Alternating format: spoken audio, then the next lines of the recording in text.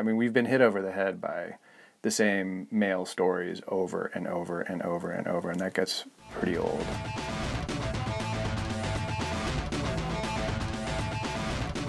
Welcome to Unraveling Pink, a podcast tackling gender bias through conversation. I'm Annie Rogaski. This episode will focus on a topic that I struggled with whether to actually get into this or not, and you'll hear a little bit about that struggle in our conversation, so I'm not even going to preview it. I'm just going to let you hear about the topic as Sam heard about the topic. As always, would love to hear your thoughts on these episodes and the direction that the podcast is going. You can always reach me at unravelingpink@gmail.com or on Twitter, message me at unravelingpink. Thanks as always for listening. Here's my conversation with Sam. So today, this is a topic I've wanted to talk about for a long time, and you initially resisted it when I first brought it up, and I've socialized it with a number of people, and they had a negative reaction to it too. So what better thing to talk about than what no one wants to hear about? Yeah, please continue. Yes, which is the patriarchy. Why I wanted to talk about this topic was that I feel like it's a misunderstood term. It's an overused term, and it's a trigger term. Like, it gets people really upset or agitated or wanting to go to battle. And as I looked at it, I realized it was not quite what I thought it was. And I think people, typically male people, tend to have a negative reaction to the patriarchy. Like, I'm saying, you're the patriarchy, Sam, when it's more a societal structure that we all set up, just like the man box.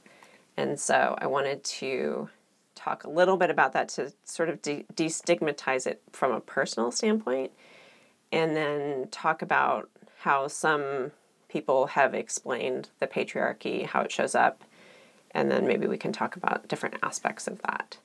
My initial resistance to talking about it was I thought it was going to be placed at the feet of men, and we were going to do a 10-episode arc about, all right, Sam, explain why patriarchy exists. And I was like, I don't want to do that. No. That doesn't sound fun. Sam, tell me how we break up the patriarchy. Yeah, why did you do this? This is your fault. Right. I think that's how a lot of guys feel, right? Or let me ask you this. How do you feel when you hear the word the patriarchy? What is that? See, I pumped the brakes right then. That's how a lot of guys feel, right? I'm like, I don't know. That's how I felt. Yeah. What was your question? Sorry. What is your reaction to, like, let's say you're just having a conversation with somebody and she says something about the patriarchy. Do you feel like it's a comment on you as a person, as a man, or is it just a comment on society generally? I don't think it's a comment on me necessarily. No, but to me, a lot of it is invisible, and I know that we've kind of shared that prior to talking now. The way things are set up right now, it is what it is, and I don't often think, okay, well, that's patriarchal. Mm-hmm. So when a woman brings it up, or I hear it somewhere in the media, I stop and think. I'm like, oh yeah, that is kind of patriarchal. Because most everything, and how the system is set up, is set up that way. I was looking at a couple different ways that the patriarchy is defined. There was a quote that I wanted to share from a Guardian article that we'll put the link in the show notes. That is a little bit long, so bear with me, but there are a lot of pieces that come out of this quote that I wanted to talk with you about. So the quote is, part of the idea of patriarchy is that this oppression of women is multi-layered. It operates through inequalities at the level of the law and the state, but also through the home and the workplace. It is upheld by powerful cultural norms and supported by tradition, education, and religion. It reproduces itself endlessly through these norms and structures, which are themselves patriarchal in nature, and thus has a way of seeming natural or inevitable or else in a liberal context, it is obscured by piecemeal advances in gender equality. Because it offers the idea of a structure of power relations rather than a series of specific sexist acts, patriarchy accommodates the idea that not all men enthusiastically uphold it or benefit equally from it, and that some women may, on the other hand, do a great deal towards supporting it. It also allows for the fact that however much we might loathe it, we all, perforce, participate in it. And so there are a couple things in that quote that you have already talked about, like whether it's, not all men or personal versus structural. But what struck me is all the different ways that the patriarchy shows up in the law and the state and the home and the workplace and religion and tradition and education. And it's, I think, as you said, so pervasive that it's just the norm. We just don't even think about it for the most part if we don't have to, which makes it really hard to think about how to start dismantling the patriarchy if it is a structure that people would like to not have in place anymore. That sounds easy. Yeah. So, solutions, Sam. What are we going to do about this? Step number 1. Tear it all down. So, maybe we can take a couple of those different ways that it shows up and just talk about them. Sure. Like, you look at the majority religions in our country or the world, and they're patriarchal in nature. There's the traditional, I saw my parents do this, and therefore I have an expectation of who does what. There's also for the people who are religious, there's the religious expectations. Mm-hmm. And I think we see a lot of that playing out, particularly among the older generations, I would say. I think it's maybe less so among millennials and Gen X, but this expectation that women will be the caregivers or women will take care of the home. And that's a pretty heavy force to keep women in place. I hear you talking about religion and that construct of male role and female role. That's, I was going to say, those are shackles that are harder to break. Mm-hmm. Yeah. Nearly impossible in a lot of cases. Yeah. Yeah, I agree with you. So my personal journey has been interesting on the religion side. I wasn't planning to get into this, but somehow I'm talking about it. You walked right into it. Yeah, I grew up Catholic, and I always, as an adult, kind of struggled with the church for some pretty obvious reasons. And the more I learned and grew as a human being, the more frustrated I got with it, because there was so little equality. Well, there's no equality in the church. And so it's like I never heard a sermon by a female until I was, my 40s.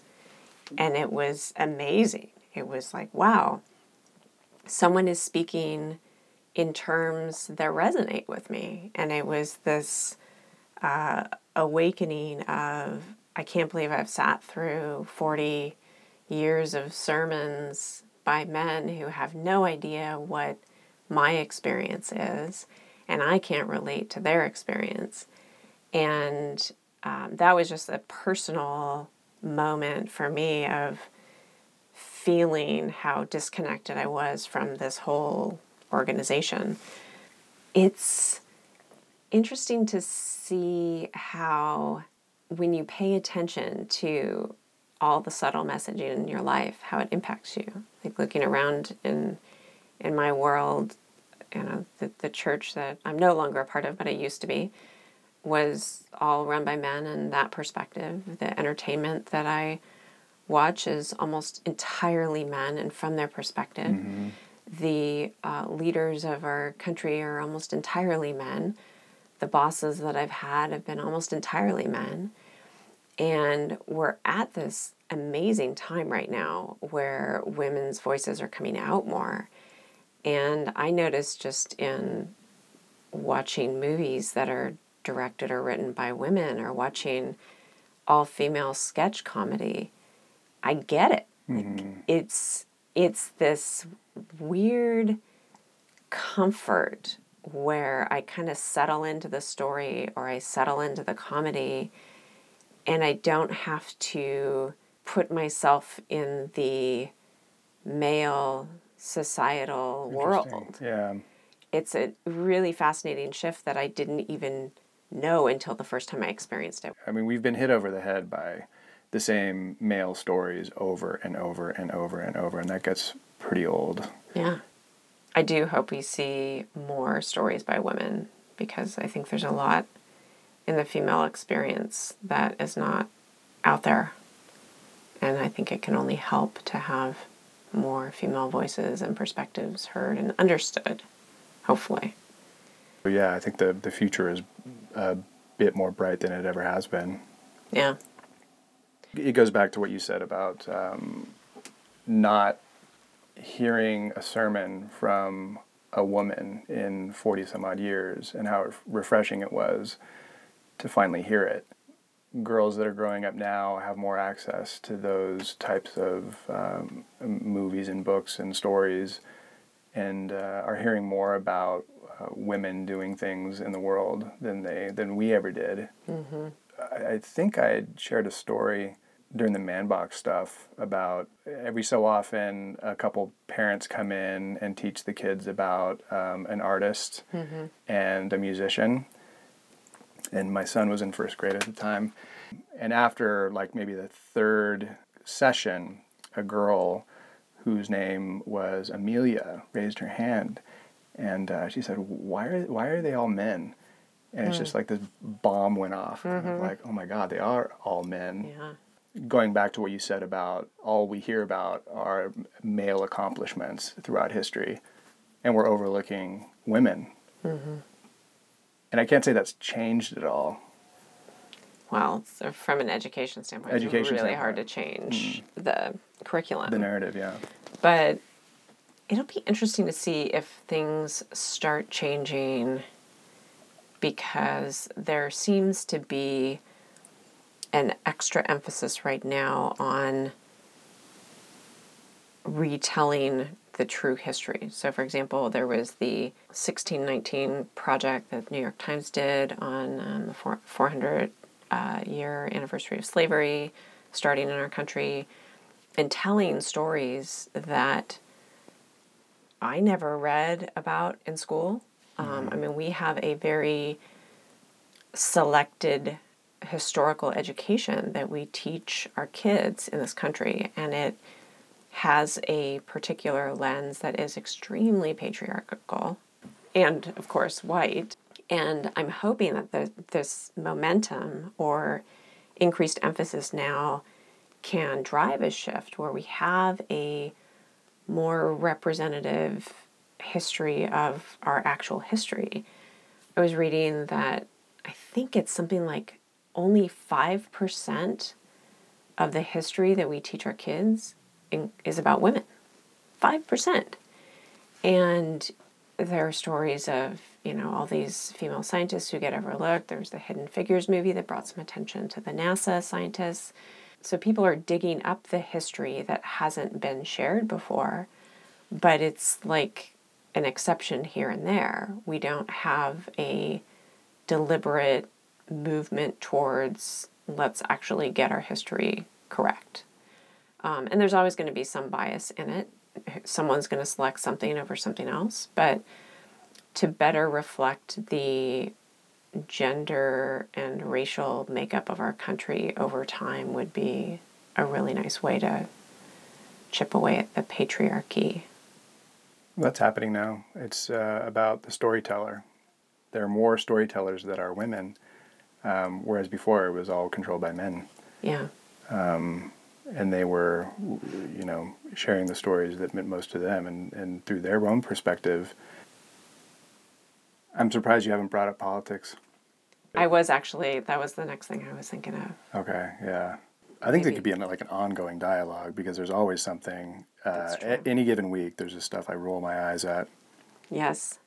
Well, something that I rolled my eyes at on the politics front recently was for the 2020 election, somebody was indicating that he thought that this election would be about masculinity. It was going to be a battle of who was the more masculine candidate, Trump or whatever Democratic candidate made it through the primaries. And that, of course, brings up the question of, well, if it's a battle of masculinity, what does that mean for the women in the race? And there are a lot of women, a lot of strong women in the race.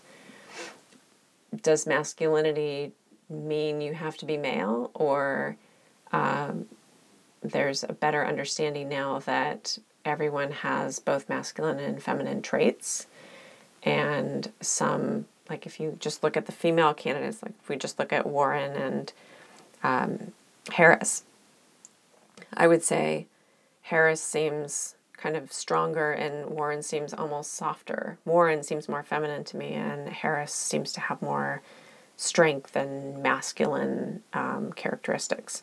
Does that mean that Harris would be the better candidate, or can men and women not even see a female candidate as masculine enough to defeat Trump? The problem is the more masculine you are as a woman, there's blowback from that. Like, you can't be too masculine. That was the big knock on Hillary. Yeah. She wasn't likable enough. She wasn't, I don't know, whatever adjective. Likable's the one. Keep it, yeah, likable. That's the one that knocks women down.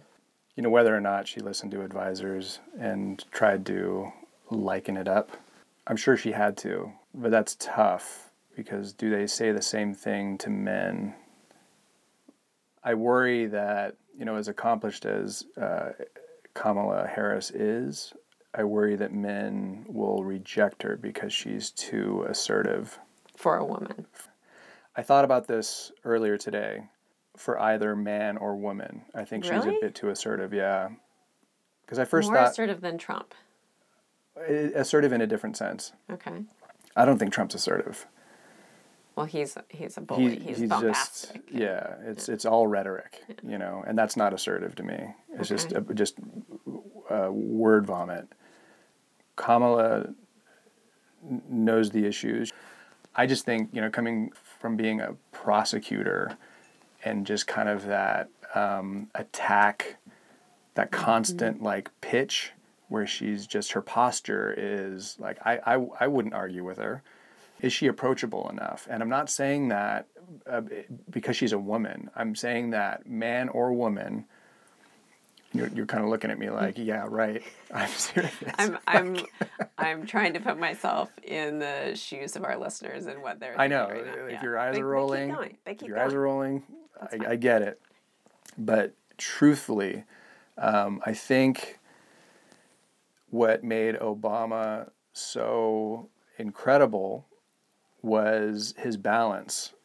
He could be tough, but he was also, there was a softer side of him. The hope and change and not, he didn't ever suffer fools.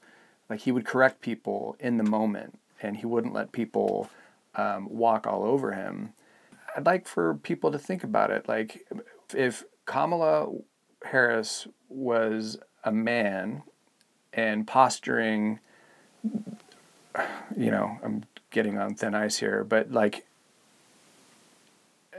saying and posturing the same way as she is, would you gravitate to her, man or woman? And I like that she's assertive. Whether or not that is an electable trait, I'm not sure. I think it works against her more because she is a woman.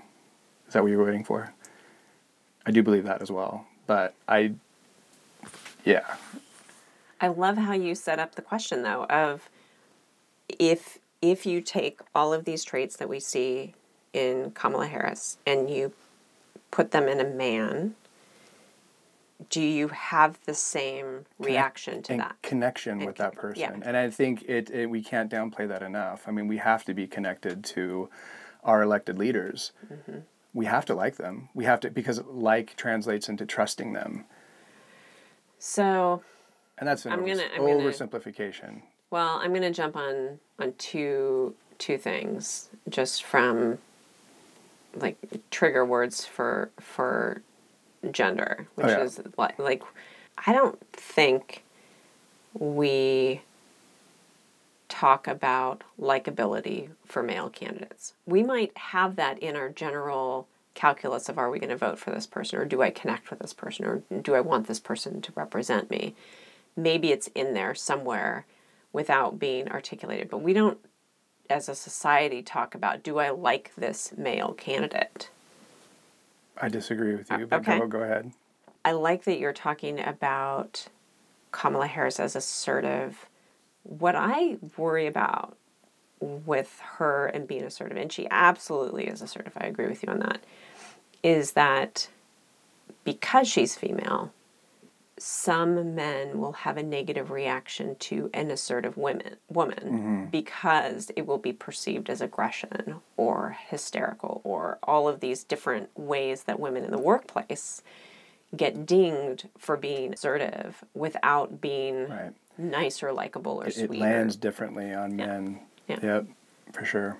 Okay, you were disagreeing with me on the likability, and if it's two male candidates, Kennedy and Nixon, the first televised debate, Kennedy was composed and relaxed and not sweating like Nixon was.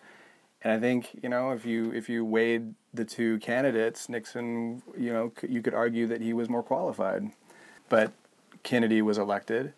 Al Gore and George Bush in the debates. Al Gore came off not very likable. And George Bush laughed it off. He was just a little bit more easygoing, somebody that you can connect with a little bit more. Yeah. I think that swung things his direction, among other things, but just through those debates are forums for people just to say, do I like them?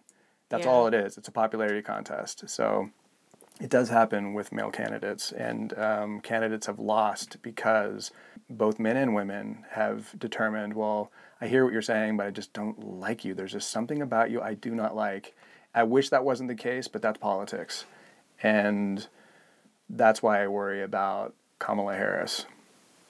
You've convinced me. You're right, yeah. I remember that around GW. It's like can I have a beer with this guy? Yeah. Yeah. Mm-hmm. Yeah. And I think Warren she has a really nice balance of being tenacious and warm and likable. Mm-hmm. It's really interesting to see how she's evolving. And the catch-22 is, for men, they're just going to look at her and say, well, she's not aggressive enough. Like, she's going to be the master-in-chief, and, admirals and generals are going to be reporting to her, and she's going to be putting men and women in harm's way. I don't think so. Like, I'm not getting that sense from her, is I think, the sentiment. So, I see more men advocating for her on Twitter than women. Oh, sure. Yeah. Which is interesting. I just think when push comes to shove in the middle of the country is casting their ballots, I cringe, because it's like you have to be in this very, very narrow lane, and even then, if you just thread the needle just perfectly, maybe you'll get the nomination. Yeah. And Beto and Cory Booker are saying that they both will, if they get the nomination, their running mate will be a woman. Either way, whoever is going to be nominated, there's going to be a woman on the ticket. I feel like this is, we have so many qualified candidates, and just seeing so many women on the stage in these debates is a step in the right direction. I just worry that we have lots of steps in the right direction that don't actually move the needle, and until we actually have someone in an office that high in the land, it's not really going to matter. But I don't think assertive is what candidates need to be in relation to Trump. I think dignified they have to appear more dignified than he. You can't get into a dogfight with a third grader. You can't. Okay, so last season, our favorite part of every episode was coming up with solutions. And when I say favorite, I say that ironically or sarcastically, because it was always hard. And this one, I mean, talking about the patriarchy, as this quote that I read indicates, it's so pervasive in every aspect of our society, some of which we're not even really aware of. Mm-hmm. I have a solution. My solution is to vote into office qualified women. Whether you like them or not.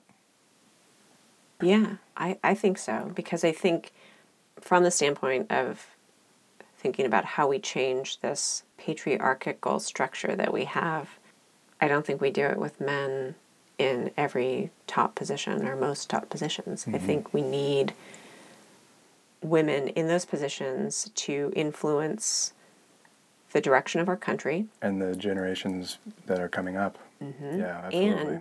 And we need critical mass. So a lot of times we talk about, just, you get a woman into this one position and then that's enough. But it's not, because you need other women around you to feel like you're able to represent a perspective that is shared by 50% of the country. Not to say that women all think alike, but having at least 30% women on boards has been shown to be critical for women to make a difference in those boards. It's hard to be the only voice, and so I think we should have a female president. I think we should have 50% of our Congress people as females. I think at every level of government, we need more women.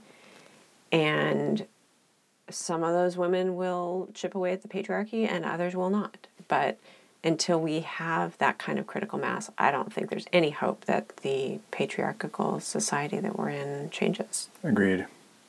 So wait, back up for a second. You're saying that you're eliminating men from the pool of candidates that you would vote for. No, I'm not saying that. Okay. No. So I just wanted to clarify. So you're voting for I'm not. I would not vote for a woman just to vote for a woman. Okay. If you had the most qualified woman is what I'm asking. I'm talking about like the nomination, like nominating our candidate to go for president. Mm-hmm. Of the people that are currently out there, yeah, I would like to see a woman at the top of the ticket. Okay. Yeah. Because I think that we have women in the primary race that are as qualified, if not more, than the men. Okay. Yeah, I do. Okay. Mm-hmm. Yeah. If they weren't, I would not say that they should be on that ticket. I do think that we need qualified people, but I also think, you're never going to have an apples-to-apples comparison of candidates because they have different perspectives on different issues. They have different strengths and weaknesses. Mm-hmm. So it's always going to be this, I like this person 78% and I like this person 82% or something close. If they were absolutely equal, I would want the woman because as a female, I want to see representation. So that pushes them over the edge. If they're absolutely equal, which is never going to be the case. Are you able to look at both sets of qualifications without that influence? Honestly, probably not. Probably not. Okay, yeah. I just want to clarify. Yeah. I'm not judging. I'm just asking. Yeah. Where your head's at. My perspective is that there's never a perfect candidate for presidency. Mm-hmm. Everyone has strengths and weaknesses, and it's like I do look at issues that I care about and where people are on those issues. But I think no matter who sits in that position, they're going to make mistakes, and those mistakes will be different between one person and another person. So I don't think it's the case that there's a right decision and a wrong decision. Like looking at the Democratic candidates, I do think there's a wrong decision if we bring Trump into the mix because I think he's horrible for our country.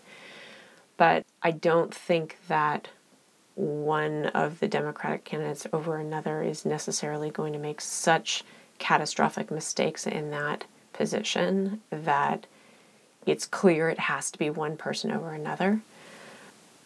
I'm tired of being led by almost entirely men, honestly. I want to see women representing me. And they're not going to be perfect, and they're going to make mistakes, and a bunch of people are going to say, see, this is why we shouldn't have women presidents. This is why we shouldn't have women vice presidents. This is why we shouldn't have women in all of these different positions. But we're not going to move forward unless we get some women into those positions. And I want to see it. And I want to see it in 2020. Fair enough. So send all your feedback to me. I'm sure there will be feedback. But yeah, I mean, honestly, that's how I feel. I agree. Like the desire of having a woman as the candidate, you have a conviction that puts them over the edge. If it was like neck and neck, like, yeah, you're going to vote for a woman, you know? I get it. And that's where men are coming from, right? They're like, I know she's qualified. Speaking about Hillary, she was a senator and Secretary of State, et cetera, et cetera. But I just feel more comfortable having a man in there. So you're saying that equation plays out the same way, but in the opposite way for men. For a segment of men, absolutely, yeah. The fact that she was a woman, they're like, we've just always had a man in there. I just want to go with what I know. I'm voting for not her. Yeah. I think that's what makes progress so difficult on the gender front is we see a reality that is male-based. Yes. Whether that is true or not, or accurate or not, or fair or not, that's what we see. Yep. And I think there's a fair amount of women, too, who are like, I've never seen a woman president. Yeah. And not, so I want to, but so I'm going to elect someone who looks like a president, and that is a male. Voting men into power is familiar. Yeah. I can't imagine what it would feel like to see a woman in the president's role. I can't imagine.